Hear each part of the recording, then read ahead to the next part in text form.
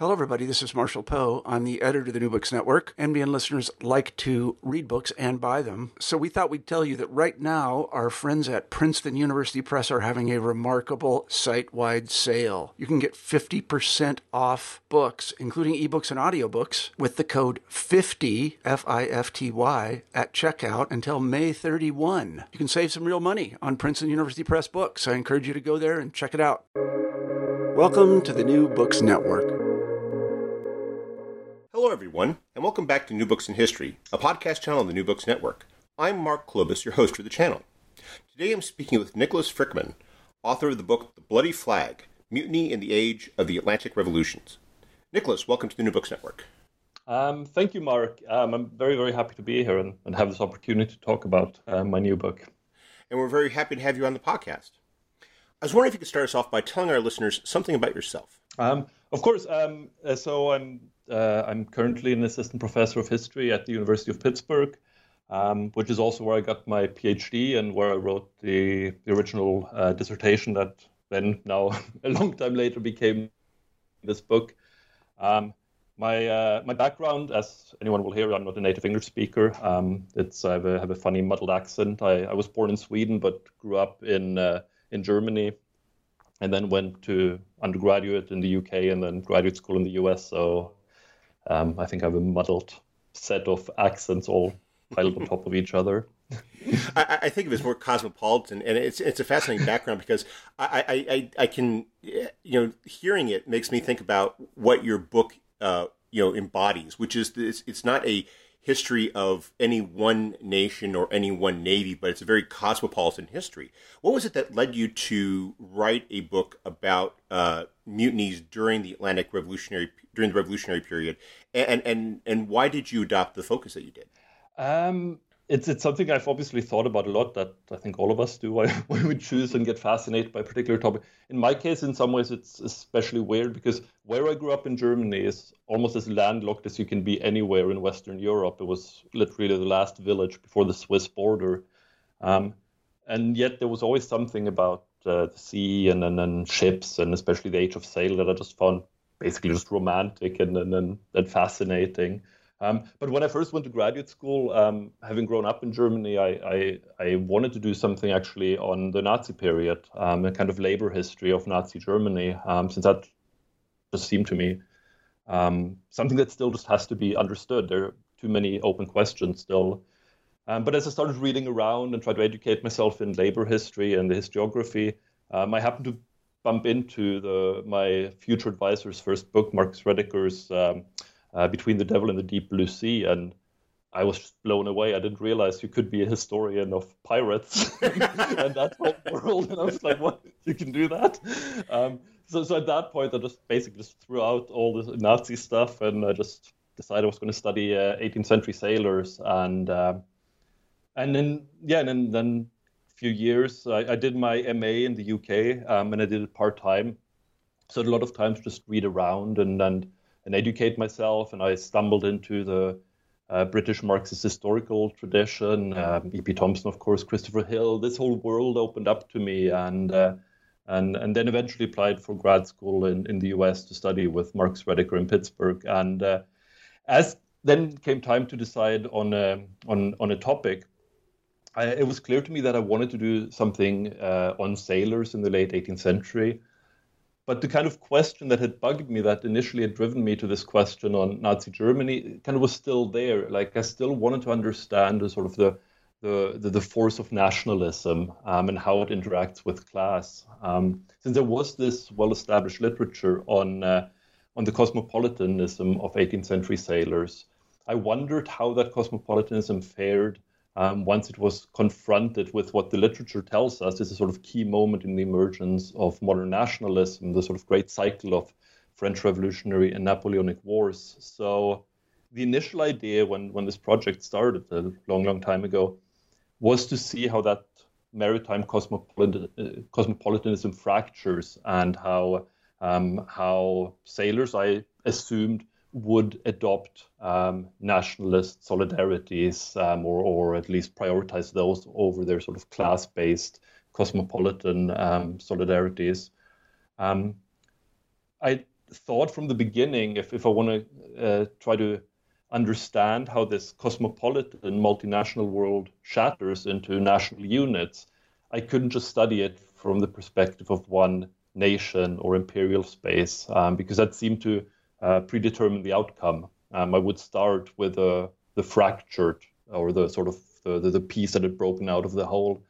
So, given my particular own biographical background, I had a few languages that kind of had assembled over the years. I grew up speaking Swedish and German as a child, Swedish with my family, German outside of the home. I lived briefly in the Netherlands, so I knew how to speak and read Dutch. I'd had French in school. Obviously, I spoke English. As a native Swedish speaker, I can read Danish and Norwegian fairly easily. So I try to assemble as many of these languages as possible to try and recreate this multinational space of the Atlantic. But of course, whenever you go beyond one national unit, you get problems because you can't do everything, and you somehow have to justify your selection. And I do feel that not having included, for instance, Spain and the Spanish Navy, the Russian Navy, the Ottoman Navy, is a problem. But there's only so much you can do, obviously. So in the end, what I do in the book, I focus on the British Navy, the French Navy, and the Dutch Navy primarily, and also look a little bit at the United States and at Sweden during the 1790s. I sort of start with that as my kind of sample and then see what happens in those navies. And why mutinies? That actually was sort of initially just a practical matter. I thought, well, as a sort of, there's a tradition of basically looking at court records to get the bottom-up perspective of ordinary people. So I figured that would be a place where I could find the voices of ordinary sailors who get in trouble and who have to explain themselves. Once I started looking at it, I just found so many mutinies that the product kind of shifted to studying mutinies themselves rather than this initial question. So that's kind of how I stumbled into this. It's that's one of the things that fascinated me as I was reading about was the sheer number of them, because so many of the histories, and I'm not a specialist, so I have not read too deeply into the area, but I mean, there are certain famous episodes, such as the Spithead Mutiny in 1797, but the sheer number that you identify really illustrate how it's this perennial issue that's of great concern, that we're not talking about the Horatio Hornblower, happy and diligent crew here, that there are a lot of crews in this during this period of the 1790s where there's a lot of turmoil reflecting both the ship dynamics, the hierarchy, the tensions there, but also what's going on in the broader world with revolutionary ideals, the notion of the citizenship of man, and this idea that you describe of these sailors who have a very who had this very radical concept that maybe ships should be governed differently, that maybe we should have a different way of making decisions in how we operate, given that we're in this new world, this new era of the empowerment of man. Yeah, I mean, I was really blown away just by the sheer number of mutinies, and as you say, like I knew, of course, of a few. I'd heard of Spithead and the Nore. There's, of course, the Bounty, which is just preceding this period. But I had no idea it would be that many. And but of course, once you start thinking about it, and once you start looking at them, it kind of becomes obvious why there would be. Again, we have, or before this book, I build on a lot of writing that shows that sailors were central political agents throughout Atlantic history, but especially during the Age of Revolution. So in that sense, it shouldn't be surprising. Then, of course, with these particular naval sailors, they are sent into this very, very long war in beginning of the 1790s.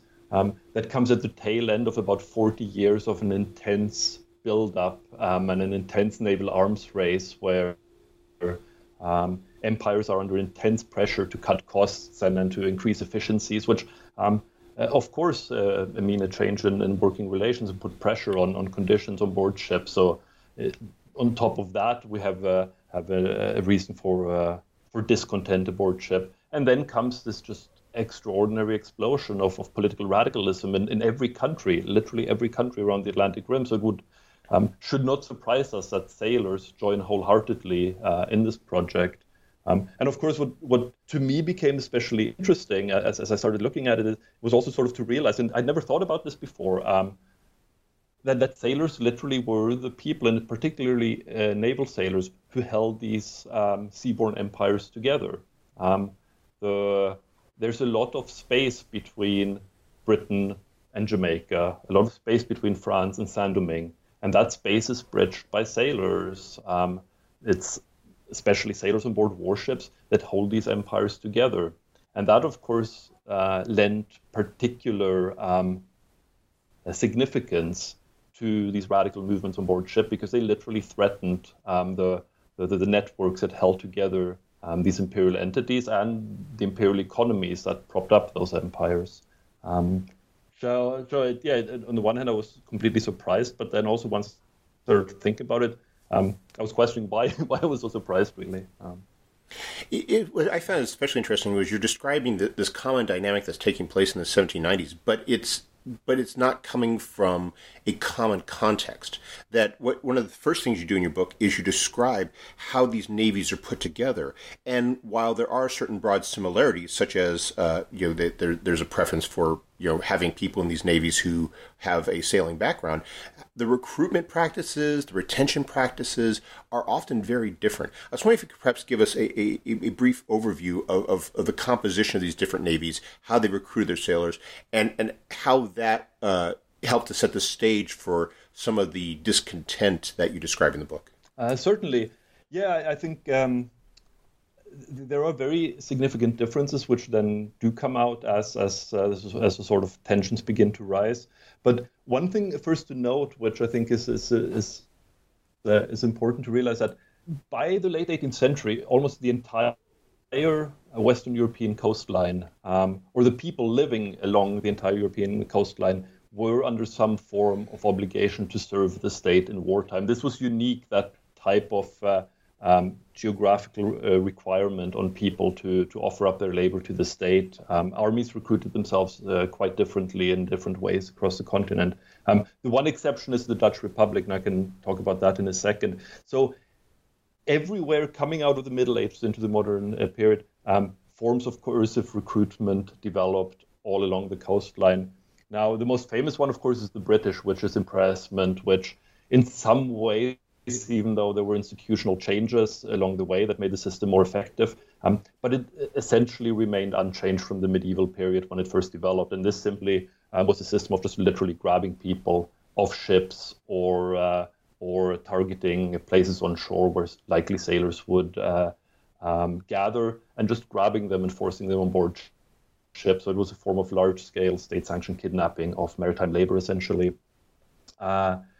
France initially operated a form of impressment into the late 17th century, but then instituted a number of reforms and then developed a highly sophisticated conscription system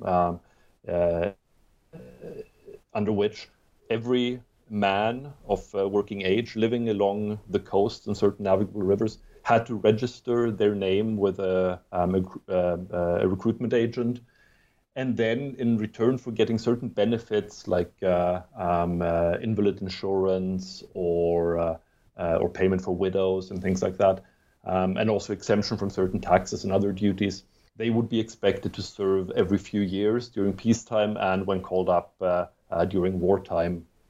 So this was kind of and this was for the time, late 17th and 18th century, it was a highly efficient bureaucratic system, but of course the bureaucratic networks were not as efficient then as they would eventually become in the 19th and 20th century.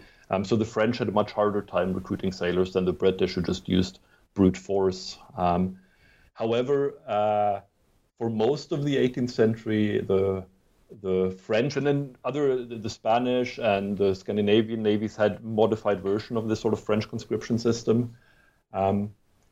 Discontent was lower in the French Navy than in the British Navy, and I think in part the reason was that the recruitment was more mutually beneficial, even if people still resented it. At least they got some benefits out of it, whereas in the British, it was literally just being forced to serve for low wages on board warships. Now, the Dutch were interesting because they, unique among all the major navies, used no directly coercive recruitment. They instead outsourced it to a system of private labor brokers and what's often referred to as crimps. And what they did was that they would basically, the bottom layer of this Dutch system was a network of tavern keepers in Dutch port cities who would invite in people who looked like sailors. They would offer them room and board and entertainment on credit. And once they'd run up a debt, they would then facilitate the entrance of these sailors into either a warship or a Dutch East India ship, and would then be paid the advance that the sailor would normally get. They would be paid that by the Navy to make up the debt the sailor had accumulated. Also, in terms of the Dutch being unusual, was that historically the Dutch, they reserved the worst jobs in the Republic, and this definitely included service in the Navy to foreign migrants.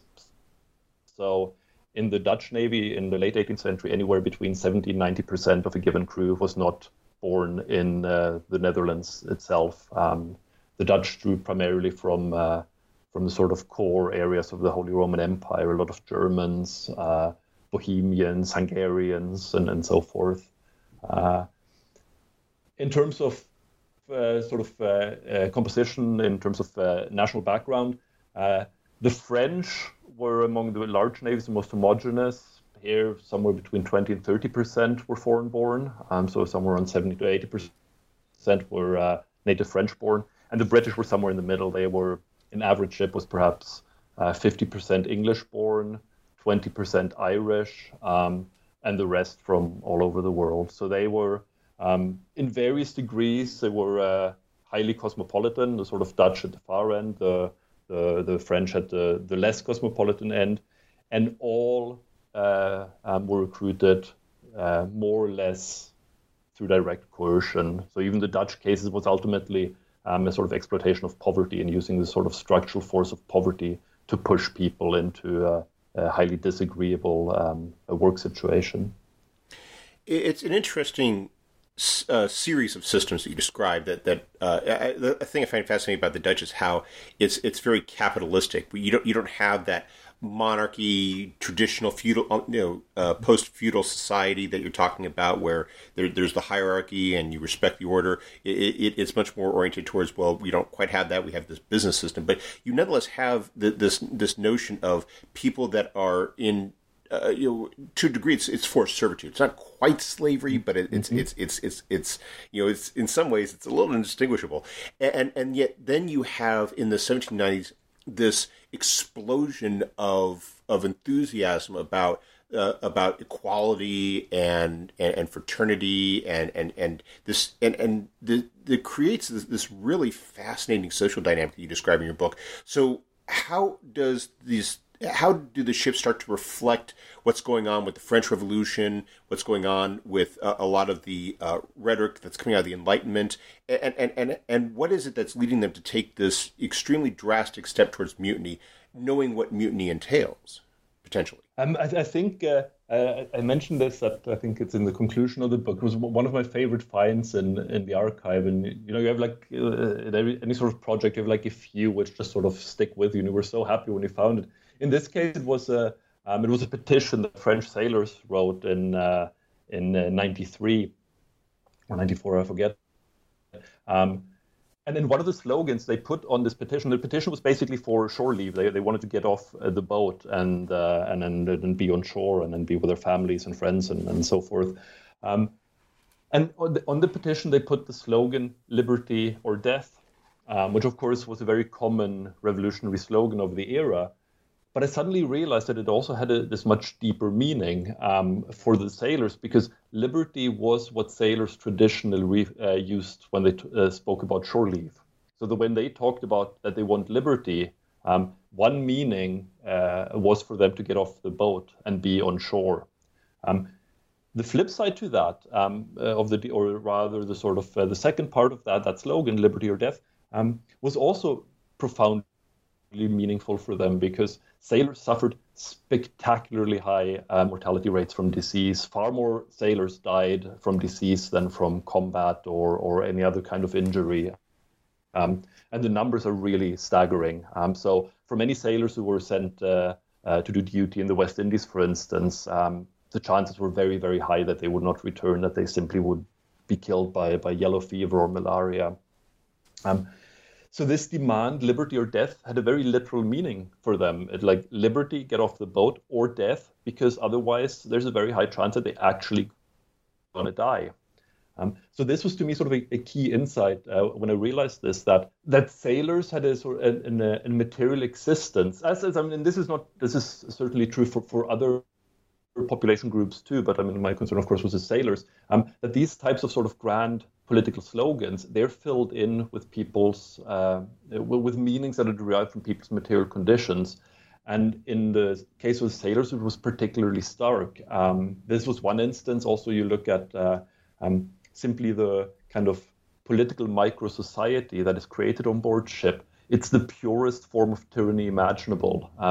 All power flows from the single figure of the captain, and all power flows downward formally. It's those who at the bottom or the receiving end of authority are formally completely disempowered. Of course, there's always resistance. There's ways of getting around and so forth, and there's everyday negotiation happening. But formally, it's a pure tyranny. So again, when this sort of language starts... If I could interject real quickly, there's a point that you make in your book that probably would help for some context, is that we're not talking, is that what you're describing here is not necessarily the norm when you're talking about the civilian merchant practice. There you describe a more of a tradition of cooperation. The crew is part of the process. They profit from it, and of course they're far better remunerated for it. So what you're describing here is not just a sense of a hierarchy that, you know, where they just suddenly discovered that they were knowing that they could be doing better. It's that they have this contrast that really helps to illustrate for them this idea that, wow, we really have it terrible. It's not just an abstract notion of maybe we should have liberty. There's this real world example of, well, in the private and merchant marine, which many of these sailors come from, it operates very differently and arguably more successfully too. Yeah, I mean, the question of success is hard to sort of judge, because I mean, the Royal Navy was extremely successful, not for the sailors in it, but as sort of an imperial institution that did its job. But I think, the point you make is critical and extremely important. There is a kind of fake debate in Atlantic maritime history, whether conditions on board ship were really horrible and oppressive, or whether they were relatively egalitarian. And the reason I call it a fake debate is that often people engage in this don't take into account that the maritime labor market had many different sectors. It is certainly true that there were sectors that were extremely exploitative and authoritarian, including the Navy, and including deep sea shipping, that is, ships that crossed the Atlantic, tended to be have very, very poor working conditions and then very, very exploited workers. But those sailors were a minority of sailors working the Atlantic. The majority sailed out of relatively small ports on small ships with relatively flat hierarchies. They lived in the same communities on board ship as they lived on shore. So the crews would be recruited locally. They would know each other. The kind of the authority of the captain on board ship would be checked by communal disapproval on shore if he would become too brutal or exceed what was accepted as his sort of bounds of his authority and so forth.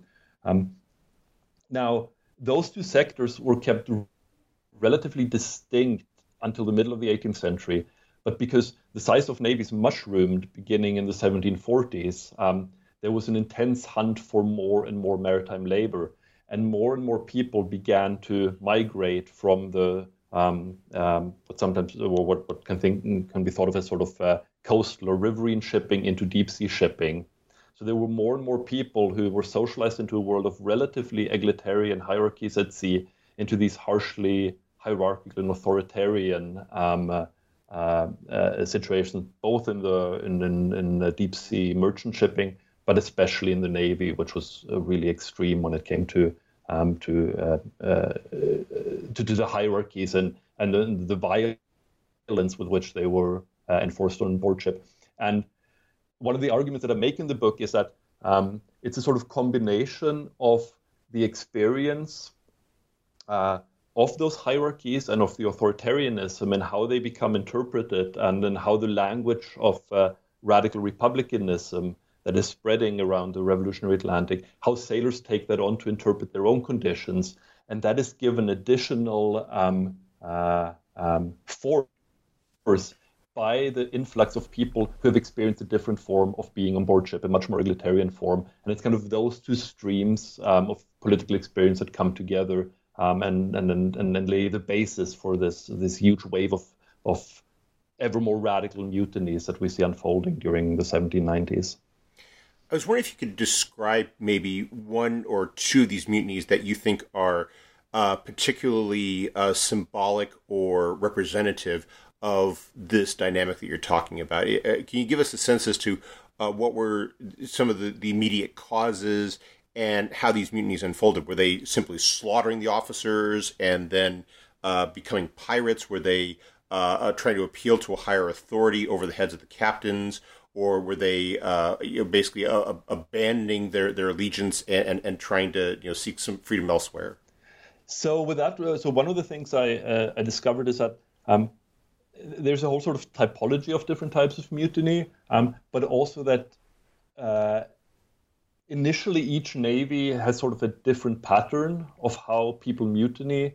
But those patterns and the sort of waves tend to flow together and harmonize towards the end of the 1790s when the sort of the type of mutiny you described here at the end is sort of much more violent, the sort of rising up, overthrowing the power of the officer, sometimes killing them, and then just sort of disappearing over the horizon. That becomes very prominent at the end of the decade when the sort of conflict between officers and crews has really become extremely bitter on both sides.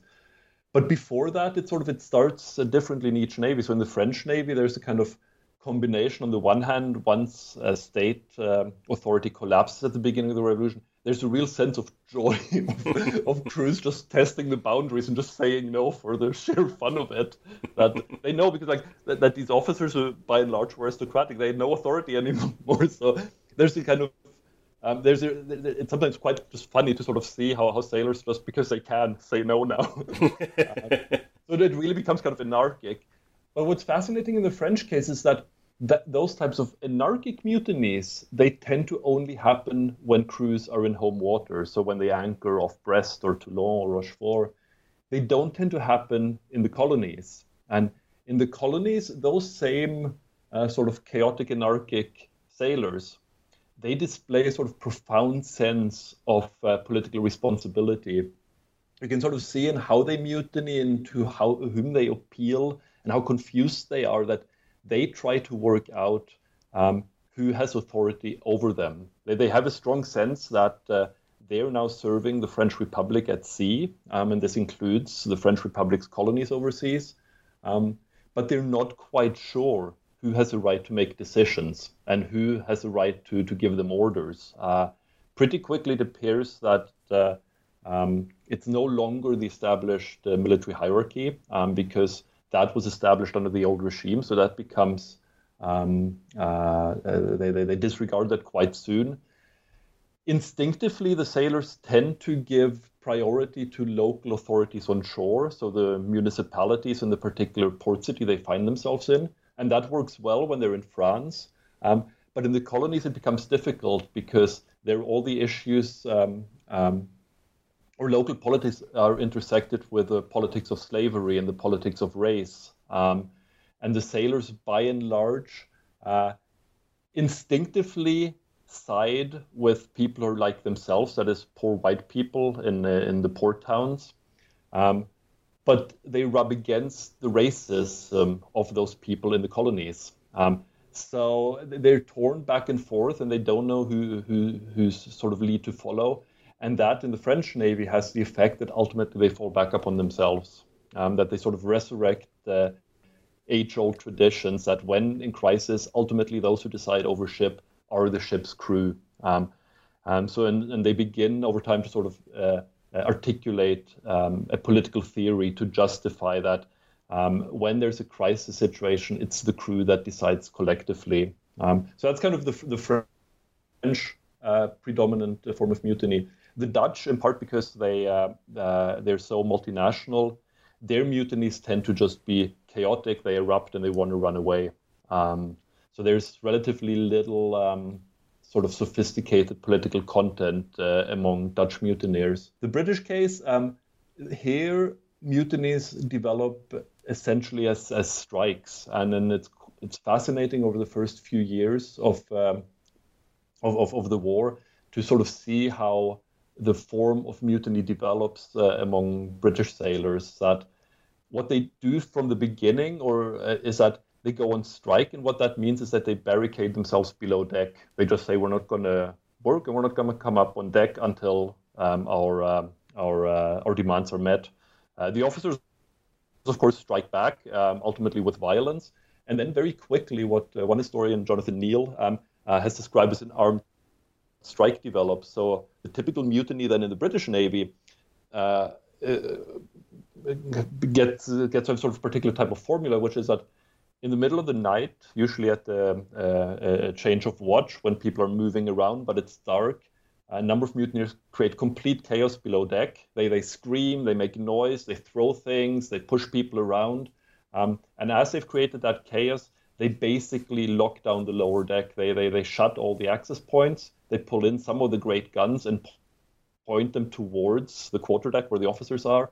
And then they barricade themselves below deck with control of all the ship's weaponry, and then they make their demands. So it's sort of at that point, it's simply that now it's simply a negotiation between who has more power. And so in that sense, the British, in the British Navy, mutinies are really an expression of class warfare in an extremely literal sense.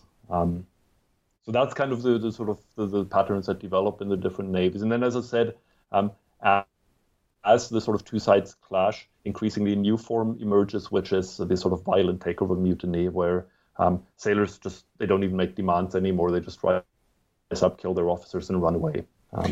And there's a part of that dynamic that I thought is especially interesting, and is especially considering what happens by the end of the decade, which is how many of these crews, upon mutinying and killing their officers, then effectively defect to France.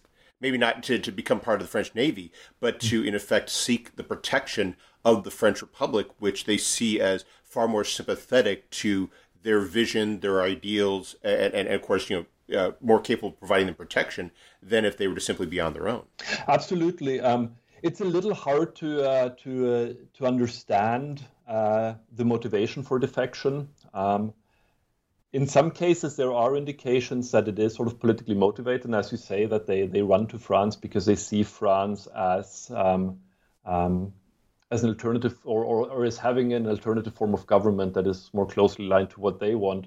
The irony, of course, is that after the fall of the radical Jacobin Republic, French sailors themselves completely turn on the state and completely refuse to collaborate with it, even as mutineers from other navies come to France to ask to be allowed to fight for the French Republic.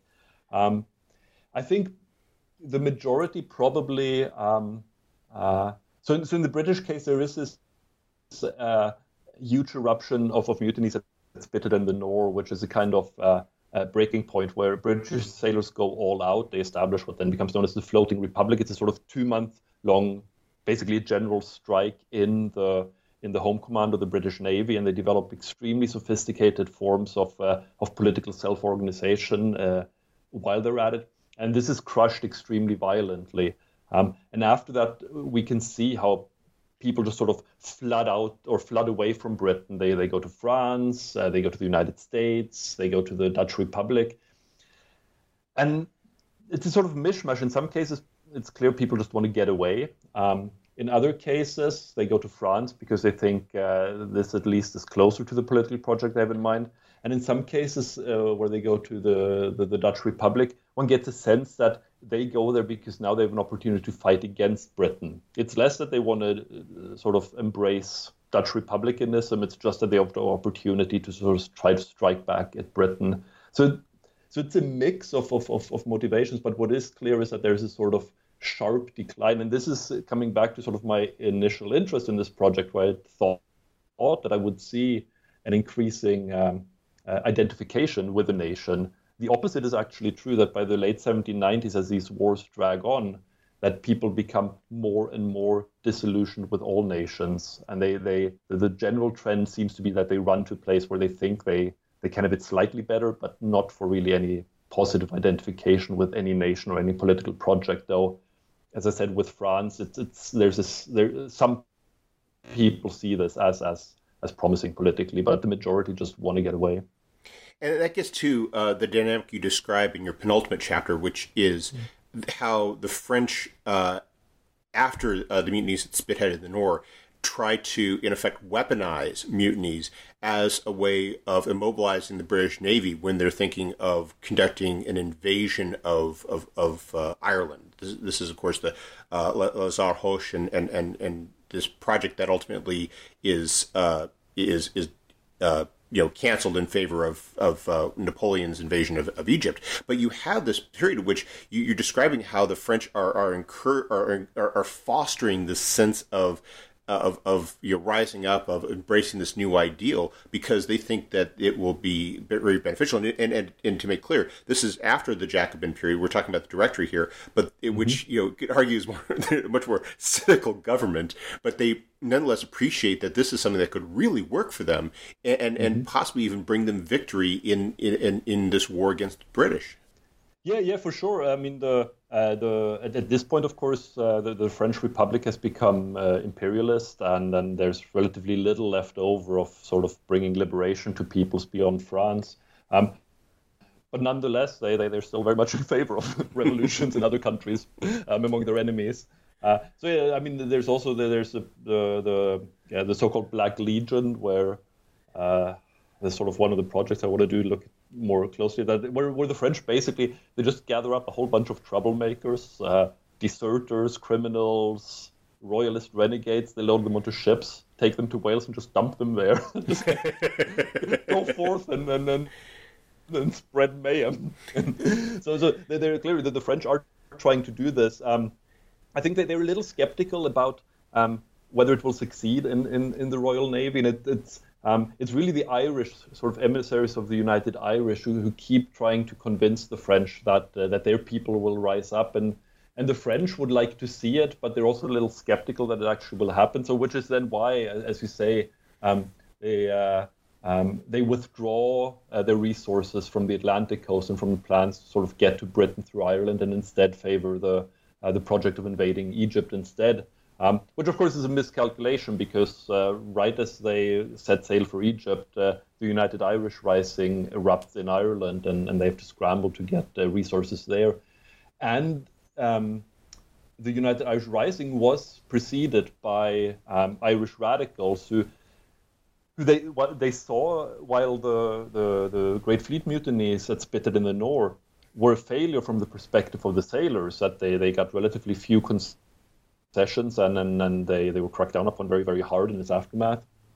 Irish radicals looked at it and saw potential. They realized that the sort of Britain's famous wooden walls are actually quite fragile, and they can be made to collapse. So for about a year after the collapse of the fleet mutinies, the Irish are extremely active in basically establishing cells on board the Western Squadron, which is a squadron that basically patrols the seas between France and Ireland. And then they swear people in, and on several of the large ships they have sworn insurgents that number up to 50, 60, 80 people on multiple ships that basically stand ready to rise up, take over the Western Squadron, and turn it into an incipient United Irish Republican Navy. Ultimately, it fails because obviously the United Irish Rising itself fails. There's there's no French support that comes, but it's nonetheless it's a fascinating underground network at the heart of the British imperial establishment. That right under their noses there's this really extensive Irish conspiracy and very, very active underground, radical underground activity on board the ships of the British Navy. And what to me was especially fascinating here was that these ships are extremely crowded. One of these large warships has 600-700 men all pushed together. So it's extremely hard to, over months and months and months, to have a conspiracy to rise in violent mutiny when the day comes without most people on board ship knowing. And that includes not just the Irish, but also all the ethnically English and Scottish sailors on board those ships who all kept their mouths shut. The conspiracies only emerge, or officers are only told about the Irish conspiracies once the United Irish Rising itself has failed and it's clear that the project is not going to go anywhere. That's when suddenly people come forward and start snitching on their shipmates. So this, and then there is a sort of, in British geography and in the last few decades, there has been an emphasis on kind of popular patriotism and popular loyalism during the French wars. And then the evidence from the sailors, to me, points in a very different direction, that even ethnically English sailors, they were at best disinterested in the issue and whether it would be a radical Irish rising or not. They certainly weren't politically opposed to it by and large. But yeah, that part is my favorite chapter. The Irish conspiracy is just so fascinating to me. It is, and you, because you see so much at play there that you're talking about, because you talk about the Maritime Republic, and it really is this interesting concept that points to how the sailors have that commonality across race, across ethnicity, and yet by the end of the decade, nationalism becomes an increasingly more potent force among these crew members. So how is this a natural occurrence, or do the navies realize that nationalism is a potent way of pushing back against a lot of this transnational dynamic and sometimes people abandoning their allegiances in favor of this broader ideal? I mean, I think what you see is it's a sort of it's a combination of after almost a decade of struggle that has led to relatively little, except for dozens and dozens of mutineers hanging from yard arms, that there is a bitterness and disillusionment among sailors, that the insurrectionary wave has died. That combined with extremely violent repression, and I mean, I recount in the book some waves of punitive violence that are just staggering, like just horrifying. And that type of repression combined with a explicitly ethno-nationalist appeal. So we see this, for instance, very strongly when these Irish conspiracies are uncovered. The Navy establishment makes a kind of ethnically based appeal to the English sailors and basically says, you can throw in your lot with the Irish and suffer the consequences. And we're going to demonstrate the consequences now when we're flogging someone with 500-600 lashes in front of your eyes. Or you can remember your ethnic allegiance, and then you can sort of subordinate yourself to the proper hierarchies, and you will be spared, as long as you prove your allegiance by continuously surveying the ethnic others that serve among you. So there is this sort of appeal and this invitation for ethno-nationalist bonding, combined constantly with the demonstration of what will happen to you if you don't accept the invitation. And that, I think, in the context of a failed struggle, of an almost decade-long failed struggle for improvement, is a very, very potent appeal. But I think I would distinguish that quite strongly from a kind of positive identification with the nation, and then with the crown in this case. Well, we've taken up a lot of your time, but before we go, could you tell us what you're working on now? Yeah, for sure. Well, right now I'm working on childcare mostly, but in terms of sort of broader projects, so one reason why this book took really long to write was that after I'd found all of these mutinies, and then I'd found that they had something in common, that there was really some kind of maritime space that went beyond individual nations, and that this maritime space had a genuine revolution, a kind of genuine Atlantic revolution in the so-called Age of Atlantic Revolutions. It took me a really long time to conceptually understand what that movement was. It wasn't anti-colonial in the way, say, the Haitian Revolution was a revolution, or even the failed bid for Irish independence, or of course like the French or American Revolution. It was something different. It took me a long time to understand that. And it was after I stumbled into an article that the brilliant French historian with the French Revolution, Pierre Serna, wrote called "Every Revolution is a War for Independence," in which he kind of reinterprets the entire Age of Revolution as basically consisting of wars for independence on different levels. That what people really are striving for is independent or right to independent politics. And once I read that, I suddenly realized that is actually what I'm seeing here. This is an attempt at a maritime war for independence.